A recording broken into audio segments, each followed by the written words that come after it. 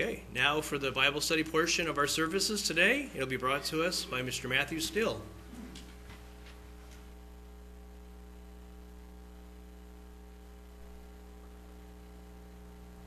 Good afternoon, everyone. I'd like to thank Sean for jumping in today on doing song leading. He had the moment of terror when I called him a couple hours ago, and I could hear him as he was picking up the phone. He was practicing, hello, hi, welcome. And you were starting to practice. So I would also like to thank Ken for the challenge of last week's lesson in the Bible study. It was tricky topics to navigate, and I thought he did fantastic, and I thought it was really ended up being a really good discussion.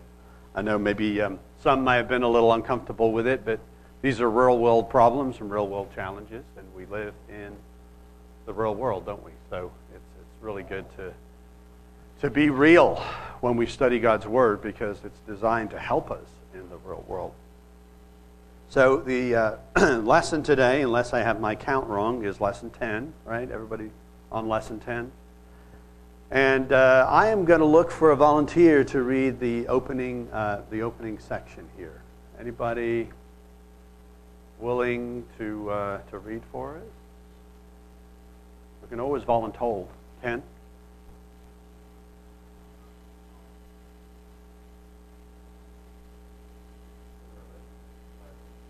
Volunteer. Anyway, families, like the marriage relationship, have often been seen in our culture as oppressive and enslaving. We all know of homes where this seems to be the case, but we shouldn't make the mistake of thinking that because some families get it horribly wrong, it isn't possible to get it right, at least some of the time. Just because the garden grows weeds, we shouldn't pave it over with concrete. Just because there are oppressive families, that's no reason to dismiss family life altogether. On the contrary, marriage and the family were designed as the place of love, security, affirmation, and new energy. But they can become a place of fear and bondage. The worst is the corruption of the best. Thank you, sir. Now, I was thinking about this opening question here. I'm thinking about writing to N.T. Wright and saying, are you trying to get us in trouble? Briefly describe your ideal marriage, family, or relationship with coworkers. Well, your ideal marriage, the answer is the one you're in, right? It has to be that. Anybody want to disagree? Well, like, what kind of question is that? But it is a good question to ask. Because certainly when we're young people, thinking about the future, thinking about being married, who that future spouse may be, things of that nature, what family we would have, and then indeed even in other relationships in the church, amongst coworkers, important life sustaining and lifelong relationships. We thought about those things, didn't we? From one reason or another, for one perspective or another. And so I'd just like to open this a little bit, if I can read it and get through it, because this is what it made me think of. My ideal marriage is the one that I'm in now. Of course, that's the right answer. But I am married to a woman that knows me better than anyone else alive, and yet she still loves me, still cares for me, and supports me in everything. And I believe she would say the same of me. That's an ideal marriage, isn't it? I will share with you that when I was an older teenager, young adult, I really didn't think I would ever get married. I thought that I probably had too many challenges in my personality, that I was too difficult a person, and that I could not imagine really finding a woman that would tolerate me, put up with me. But God heard my prayers and more than answered them. He brought a woman into my life who has not only committed herself to me, but who has supported me in my darkest moments, who has loved me when I am unlovable, who has supported me throughout our married life, who has loved me and given me a family. An amazing blessing. And I am very, very grateful. You may have some similar thoughts. You may be thinking some similar things, right? About your marriage, about your relationships, about maybe a marriage you'd like to have, or other relationships in family, in church. But when we think about these things, it comes down to this, and I just thought, I really felt like I wanted to share this, and then I'm absolutely going to let everybody else talk. In spite of having the most ideal relationships, the most ideal marriage, right? It doesn't make life easy. It just doesn't. Life is hard, isn't it? And the reason why I felt like I have to share this is because we are bombarded by the world every day. Our young people are bombarded by the world every day that says, if life's hard, well, you can step away from that marriage. Life's hard with marriage. Life's hard without marriage. Life is hard without relationships in church, without good relationships between colleagues and family members. And it's hard with them. It just is, isn't it? And so it's this false narrative, this false question, this false idea that somehow if your marriage isn't working, if your relationships aren't working, if your communication with your family isn't working, it's okay to give up on it and walk away. If it's not. And we know that, and it's important to remember that. In Ecclesiastes chapter 4, verse 9, it says, 2 are better than 1 because they have a good reward for their labor. For if they fall, and both of them can fall. Just ask David and Fran. But they damage different arms, so together they're like a whole person. They're going to have an arm each. Just a beautiful example. Not just of their recent unfortunate, but of their life as a married couple. If both of them fall, their other is there to help one another up. All right, I'm going to help you get up, and you help me get up. That is true in every relationship. Marriage relationships, relationships in family, and church. It says again, if 2 lie down together, they will keep warm. But how can one be warm alone? Though one may be overpowered by the other, 2 can withstand him, and a 3-fold cord is not quickly broken. The strength when we're together in life's difficulties and the hardships that we have. I just really felt it on my heart to share that this morning because that's where we are in life, in any of our relationships. They give us strength. They give us benefits, but they don't eliminate all problems. The problems will be there even if we didn't have those relationships. So, let's take a look at, well, let me ask this. Anybody else like to give their definition of an ideal marriage or family relationship or relationship in the church? David?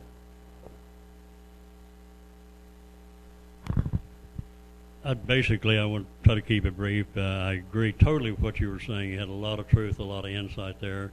And you coming up on your 25th anniversary real soon is testimony of that. And to see your example in the church and with your family. And but one thing,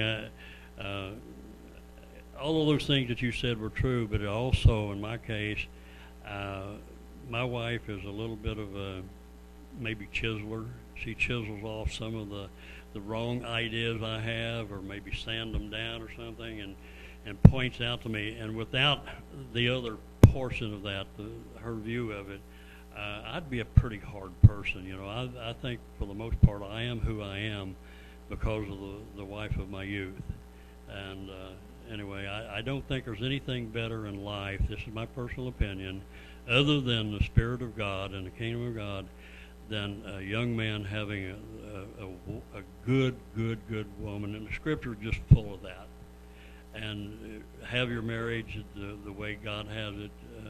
And we're not perfect either by any means. But anyway, I don't think anything's better than that for me personally. Thank you, David.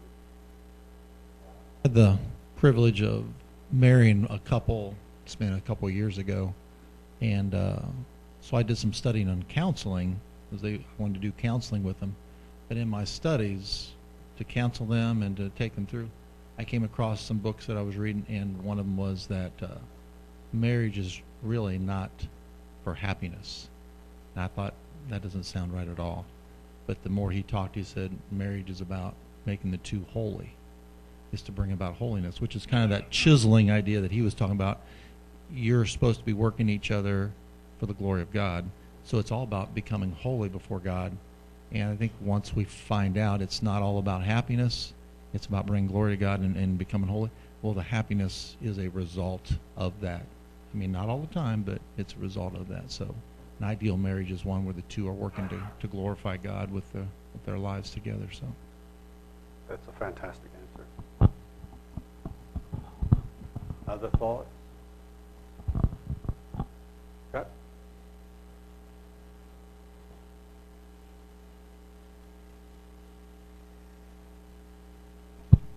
Well, I was just thinking, since we celebrated our 21st anniversary the other day, I was thinking 20 years with me would be something,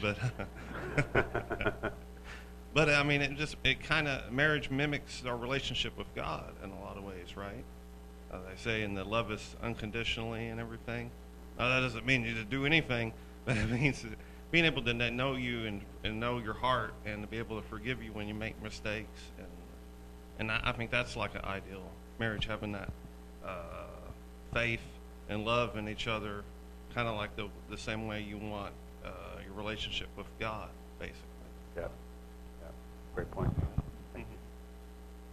All right, let's move on to our first question here. So he says, read Ephesians 5:21, and that is submitting to one another in the fear of God. So, a lot of this passage, of course, is about marriage, but it's also about our family relationships, our church relationships, all of our relationships. And he puts that first and foremost, doesn't he? So it says Paul addresses all of these types of relationships when he writes to the Ephesians. He prefaces his instructions with a general overriding one. And I think it's really important for us to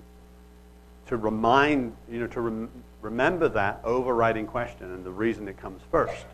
Because the next two questions can feel a little divisive, especially in today's world. And so we need to remember this one. He says, what attitude are we to have toward others? What attitude are we to have toward others?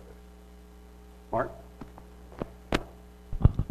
Yeah, and I think it's important to look at a meaning here of what Paul was saying, because if you look into this, I'll read you from my study Bible. Yeah.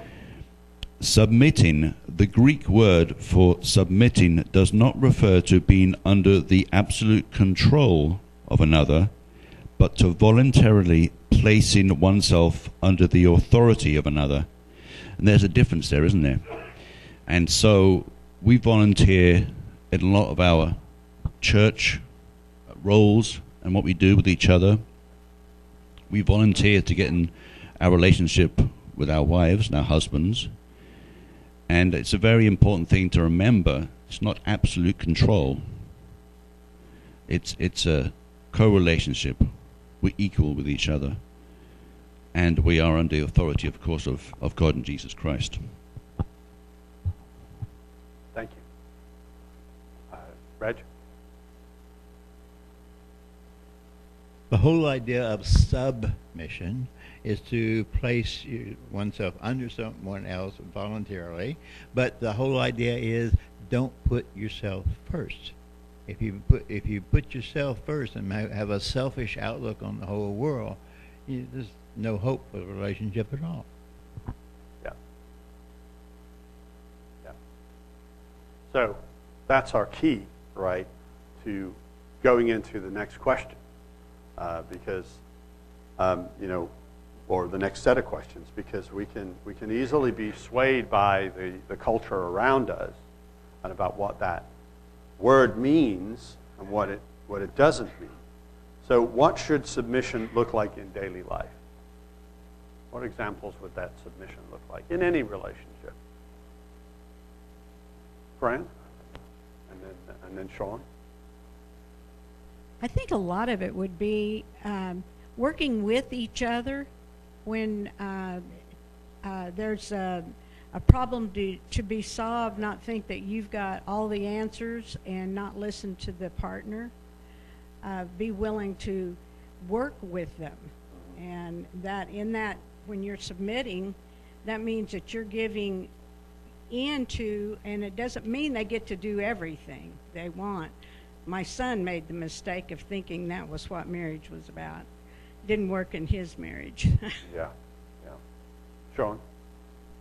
Just to echo basically the same thing that Fran just said, is you have to work together. You have to know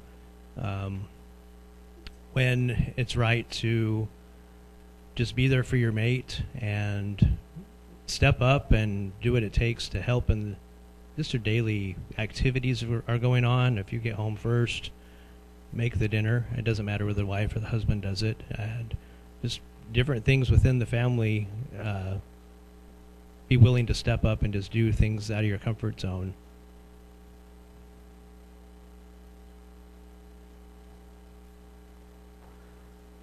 Any other ideas, thoughts? Reg? No submission is possible unless there's strong and frequent and honest communication between the two. Yeah. Critical. So, could I get a volunteer to read Ephesians 5:22 through 33?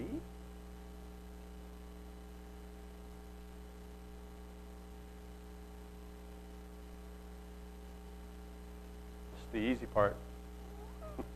Ken? Let me pull it back up again.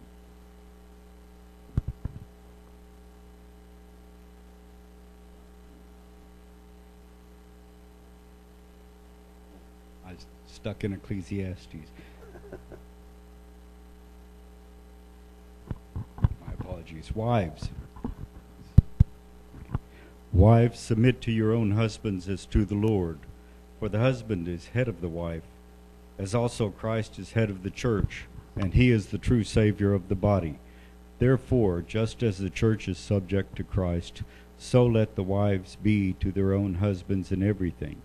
Husbands, love your wives, just as Christ also loved the church and gave himself for her, that he might sanctify and cleanse her with the washing of water by the word, that he might present her to himself a glorious church, not having spot or wrinkle or any such thing, but that she should be holy and without blemish. So husbands ought to love their own wives as their own bodies. He who loves his wife loves himself. For no one ever hated his own flesh, but nourishes and cherishes it, just as the Lord does the church. For we are members of his body, of his flesh, and of his bones. For this reason a man shall leave his father and mother, and be joined to his wife, and the two shall become one flesh. This is a great mystery, but I speak concerning Christ and the church. Nevertheless, let each of you, in particular, so love his own wife as himself, and let the wife see that she respects her husband. So, I think that this is a little bit one of those trick questions again that N.T. Wright had like at the beginning. I'd really like our married ladies to answer this question first. Why does Paul tell wives to submit to their husbands?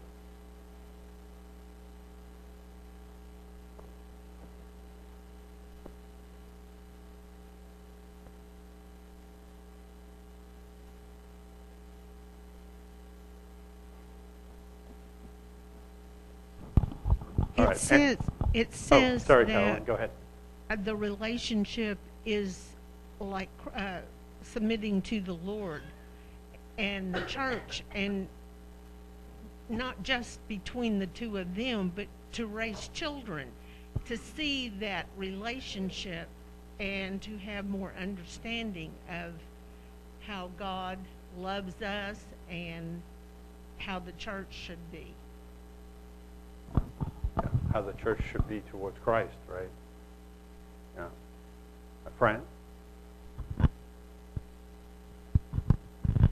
I think also, even in a business, there has to be the head. There has to be someone who makes the ultimate decision. And you can have something come up, and maybe you don't agree on how to solve the problem, but in order to have a good relation in the family and not have strife and undermining and all that, the wife submits to that because God told her to. God is the one who he made marriage.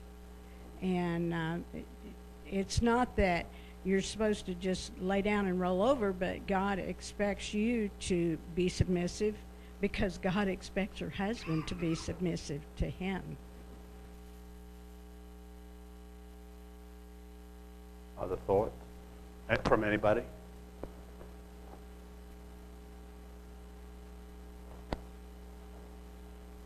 Just a little bit of a different spin on it, but my wife told me, I mentioned before, that before we got married, she believed that the husband be the head of the house. Well, there was one time we'd been married about 3 years or so. I lived right across the street from the place where I worked, so I could come home for lunch and all that. I'd be home from work before most people ever got out of the parking lot. Well, I'm making a long story out of this, but a gentleman, a young man, and I was in my early 20s, and had this old 53 GMC pickup with a 59 Pontiac Bonneville engine in it and all this stuff, and he would squeal his tires all the way down the street, and even when he'd shift gears, he'd squeal. And I said, Cotton, when you sell that, I want first choice. Well, a few months later, that morning, he said, Dave, he said, I'm going to sell a pickup. Here's what I want for it. I went home for lunch across the street. I told Fran, I said, Fran, I said, I know you don't agree with this. I said, I don't want you to say a word. And I pulled executive authority. I said, I'm going to buy that pickup. And she didn't say anything. I knew she didn't really like it, but this is one of those cases I regret in a way doing without her having full permission. I took advantage of what she said, you know, the man's the head of the house, and God backed me up, and I still feel guilty to this day. I enjoyed the heck out of that pickup, but you know, I feel guilty about my immaturity, but with God's Spirit with her, you know, we got through it. Yeah. One of those learning moments, right? Yeah. Anyone else have some thoughts? Well, I'd like to read again a little bit of what I wrote down. So the word here can make us, you know, the word submit can make us bristle, especially in the age of extreme feminism, cancel culture, the Me Too movement, woke, selfish individualism, and the idea that a woman should submit, obey, rank herself below her husband seems to be misogynistic and oppressive in today's culture, doesn't it? I mean, we have to know that that's how it's heard, but it's not. It is simply the greatest and most powerful version of loving your neighbor as yourself. It is the most complete version of doing unto others as we would have them to do unto us. It's the most beautiful version of laying down one's life for one's friend. It truly is. And we look at it, unfortunately, in a negative context. It is truly living a life of 1 Corinthians 13. And I will tell you, my wife is way smarter than me. She is a lot kinder. She is far more patient. She is in order of magnitude wiser and more skilled in the areas of life that matter most. I have her beat in technology. That's about it. And I'm constantly amazed at how much I've been blessed by her. And what it does in me, it does something, doesn't it? It does something that David is touching on. It makes you want to be the husband that she deserves. It has a powerful effect on the husband in a way that demanding, fighting, arguing what the world would perhaps present to us. It is far more effective than any of those tools that the world thinks it has.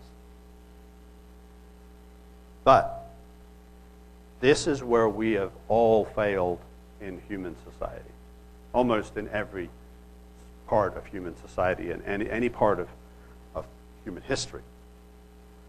We have had as a culture what we call the battle of the sexes. He mentions that, both in and out of the church, and that arise when we think that because this submission in love to our own husband, it makes a woman somehow in submission to all men, and that a woman's voice, importance, effect, and value is less than a man.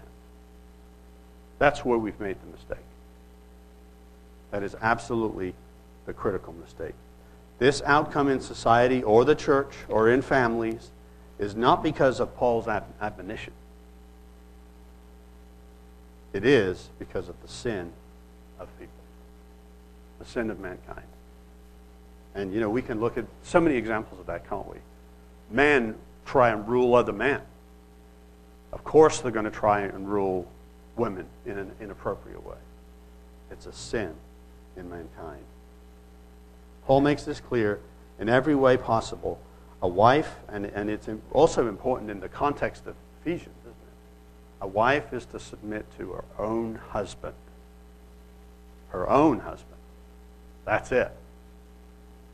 That's the end of it. As to her role in society, in church, her position is no less than any other man or woman, that of equals serving one another in love and brothers and sisters in Christ Jesus. Now, maybe you might disagree with me, but I think that that's what Paul is really trying to get us to understand.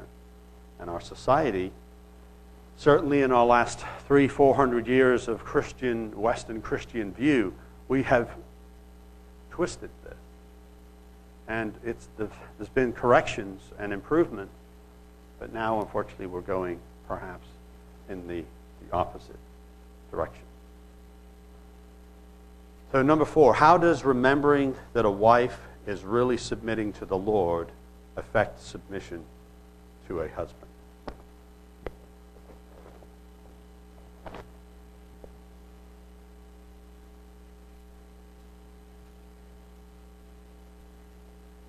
How does remembering that a wife is really submitting to the Lord affect submission to a husband? Okay. It helps both of us to realize who we are truly serving. That we're actually serving God through taking care of each other the way He says we should. And it helps with what our attitudes should be. Yeah, because it helps the husband, right? Or it should. to be humble, because you're not getting all this support and service and love just because of you. It's because it's the process of worshiping her Savior. That's what a wife's doing. And then the reverse, right? What else? Anybody else have any other thoughts? Fran? I just put, it all boils down to giving up power, and all power belongs to God. So by submitting to your husband, you're being obedient. Yeah, you're being obedient to God, right? So what I find interesting, and I'm sure ladies have noticed this, is that Paul has lots of words about wives submitting to husbands, and then he has one line about what husbands should do toward their wives. But it seems like, okay, he's a little biased here, a little chauvinistic or something, but I don't think so. Because when we dig into the one line that Paul has for the husbands, it's huge, isn't it? It is absolutely huge. So how are husbands, in turn, to treat their wives?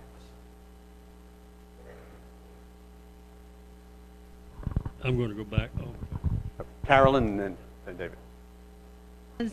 They are to love their wives as they love themselves. And let's face it, you love yourself, quite a bit.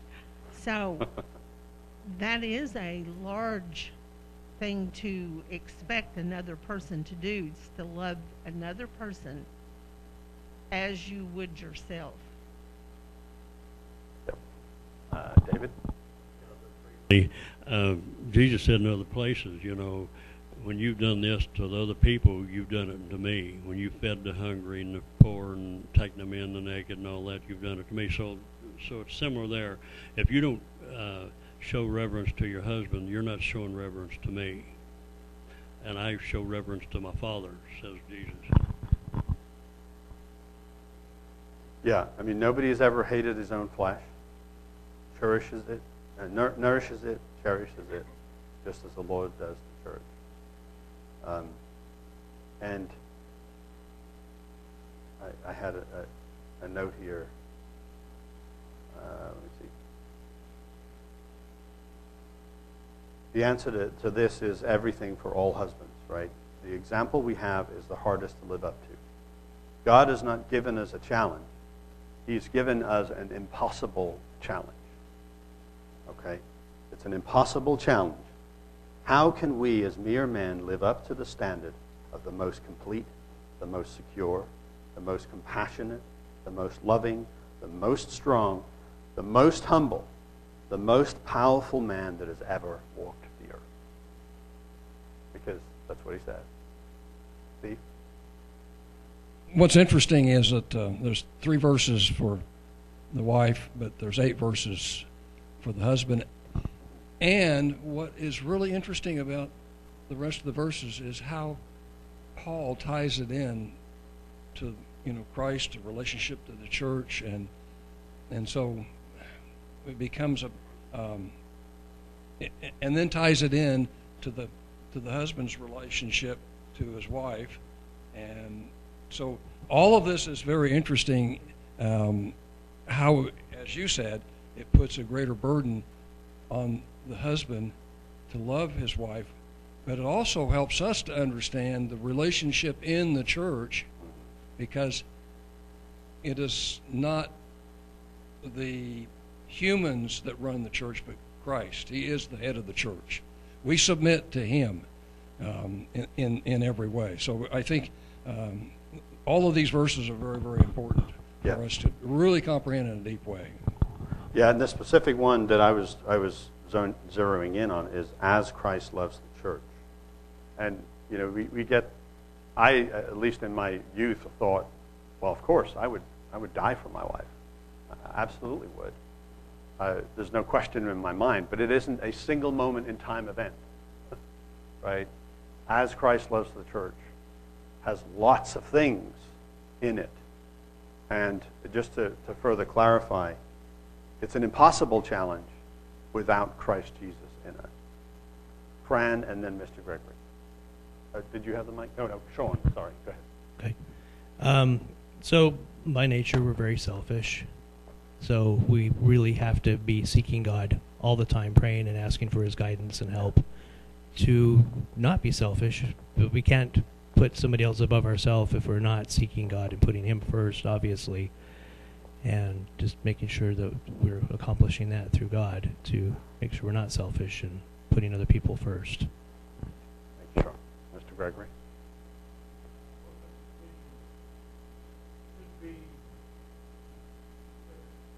With the marriage relation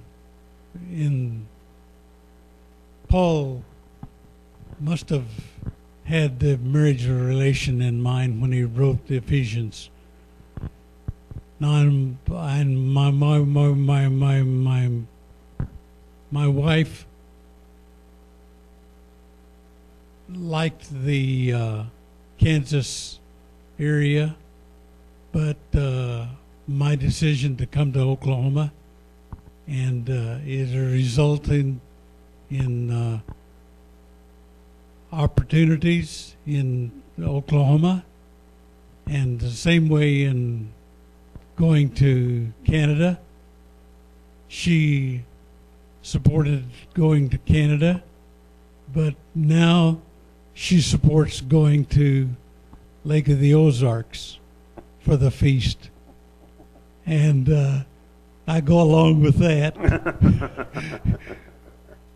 because I've seen the result, and it's been good. Thank you. Keith? Yeah, the only thing I was going to add was that, again, in doing some marriage counseling, and then also just if you do any kind of reading on marriage, the world's idea is 50-50. Each you give 50%.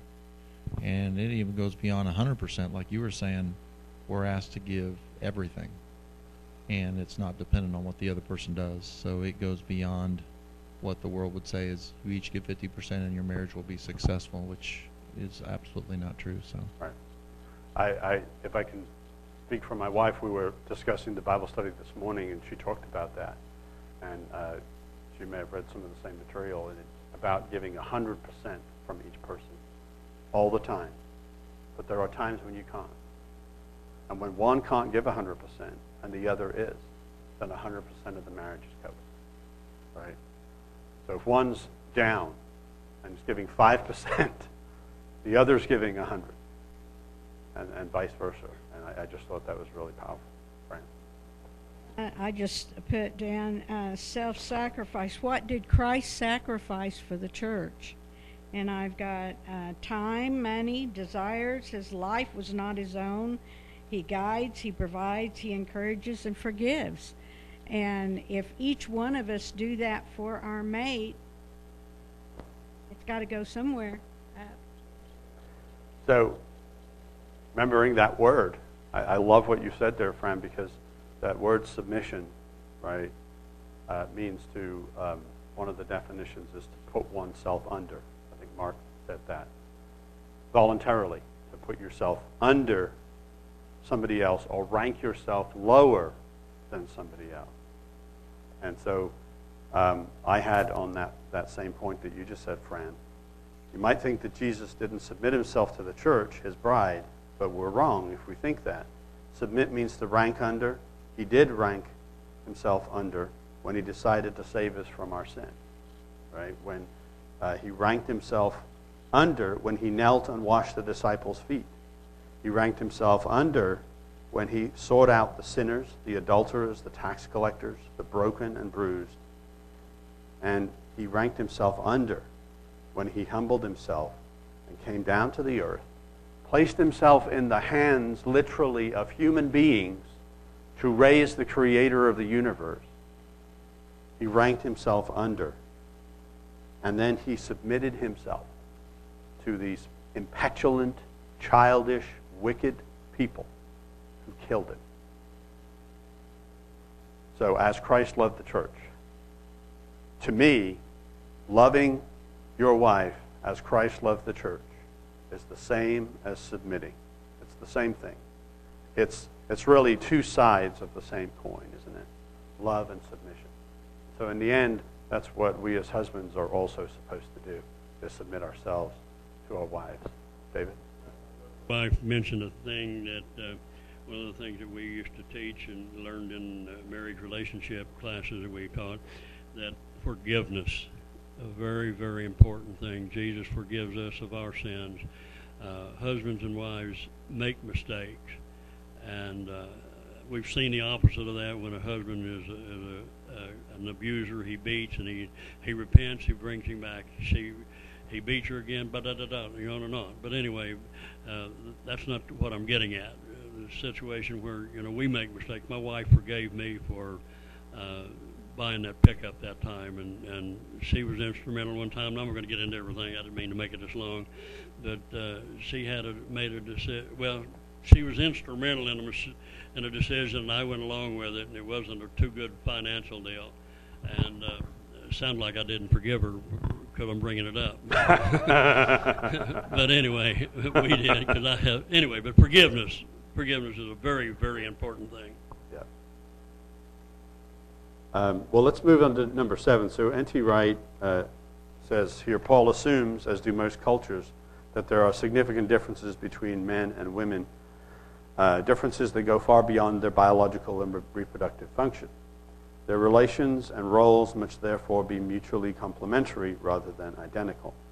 Equality in voting rights and in employment opportunities and remuneration should not be taken to imply such identity. And within marriage, the guideline is clear that the husband is to take the lead, though he is to do so fully mindful of the self-sacrificial model which the Messiah has provided. The church became the Messiah's bride, not by being dragged off unwillingly by force, but because he gave himself totally and utterly for her. As soon as taking the lead becomes bullying or arrogant, the whole thing collapses.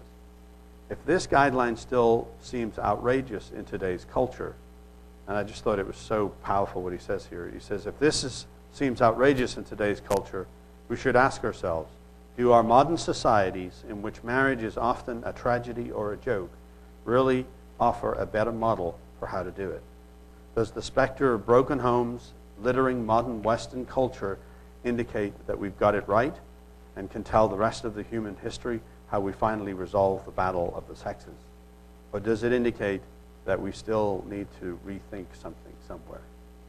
What are some practical ways husbands and wives can live out chapter 5, verse 33?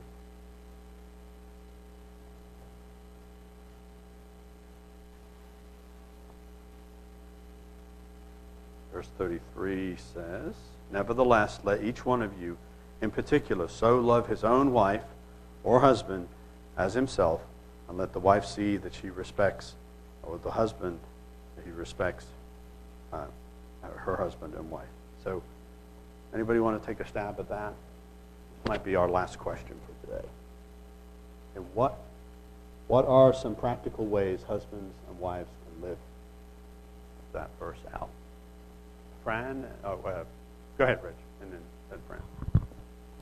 Well, I just want to make a note. This is a negative version of the same thing, but it is significant to note that Paul was a bachelor all his life. So he couldn't make the commitment, and that's the model that is set for us. If you can't make the commitment, don't get involved. Right.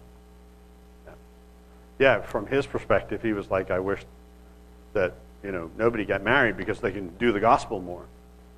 Yeah.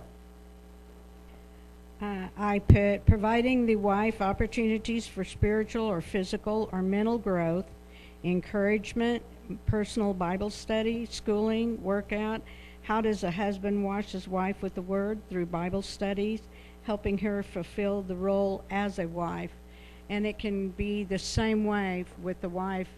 I know that for years when we had 5 kids running around crazy, I made sure the kids left David alone so he could have his time for Bible study, because it's hard when you have a kid knocking on the door every 2 minutes.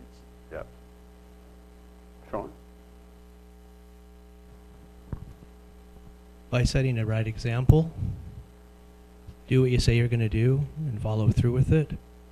And when you've made mistakes in those areas before, recognize it, repent, and go forward and set the right example going forward. And when you just being a stand-up person and doing what you can to help them in every way possible. And like you said, when they're down and can't do what they can, if they're only given 5%, if they're given 100% and you're not, just together, work together, make sure you're giving that 100%, and both set the right example for each other and to God the Father. Thank you, Sean. Carol? Important things that we haven't mentioned is trust. When you have absolute trust in each other, you can build on things from there. If you have to worry, is that person where they said they were going to be doing what they said that you can't you can't move on. So to have a really good relationship, that trust is something that is very valuable. Yeah. I mean, we trust that Christ does what he says he will do, and we have to have that trust. Yeah, that is critical, and we build that trust with, the examples, the shared experience, and the communication, right? Yeah. A magnet that Pat and I kept on our refrigerator, and it says, "Love is looking in the same direction," and had an older couple sitting on the beach holding hands and looking out at the ocean. If you apply that spiritually, and both people in the relationship are looking to Christ, the wife allows the husband to make the final decision but you discuss it first, and you work together like a team of horses in tandem. You can't have one going in one direction and one the other. And if you have God and Christ and the instructions that he's given you as the goal for both of you, it's going to be a whole lot better for both of you. In my experience, maybe I don't think we're any different than anybody else, and I can't remember a time really that I felt like I made a decision that Renee didn't agree with, or vice versa. Because you get that communication, you're working toward the common goals. You are joined in spirit, and I think the Holy Spirit, if we are working with Christ Jesus, helps those decisions to come together. And sometimes I hear the decision-making process almost seems like it's harder than it is, or harder than it needs to be, because if we're including God in all of our decision-making, then he's directing both of our paths, isn't he? And he's helping make those decisions. I know there's a lot we haven't touched on, and we could, take the next hour. Hold on one second, David. I am going to jump to the end, but I'll let you take your point. Go ahead. Just a short phrase. My philosophy is, and I'm not real good at it yet, but for couples, if they want to have a long-lasting, happy relationship, is picture yourself as dating your mate, and how do you act and how would you act to try to win them over to think that you're a good person, that you're a worthy lifetime mate, and don't give up don't give in when you get older in your relationship, but always try to keep that person in your heart as if you're trying to win them over to marry you or whatever. I'm not explaining it very well, but that's my philosophy. Wooing your husband and wooing your wife every day, right? Yeah. So question 12 is one of those that I think we might be hesitant to answer as a group. So I would just urge all of us, in all of our relationships, because there's some in this study we're not going to touch on today, and I know everybody's gone through it. So he says, choose one role from this study: husband, wife, parent, child, employer, employee. When it is hard for you to follow Paul's instructions for that role, and what would help you change? So I think that's just important for us to remember. Let's pick that one role, that one thing in our relationships. Not give ourselves too many things. The temptation is sometimes when maybe we feel like we haven't done a good job as being a husband, as being a wife in certain situations, or as being a son or a daughter or so on. We want to just kind of, all right, radical makeover of Matt because, he's failing here. But then we fail again, don't we? Picking that one thing, I think, is really important. We all know what those things may be. I'd love a volunteer to close us in prayer today, if I could get one. Anybody want to pray to Dad?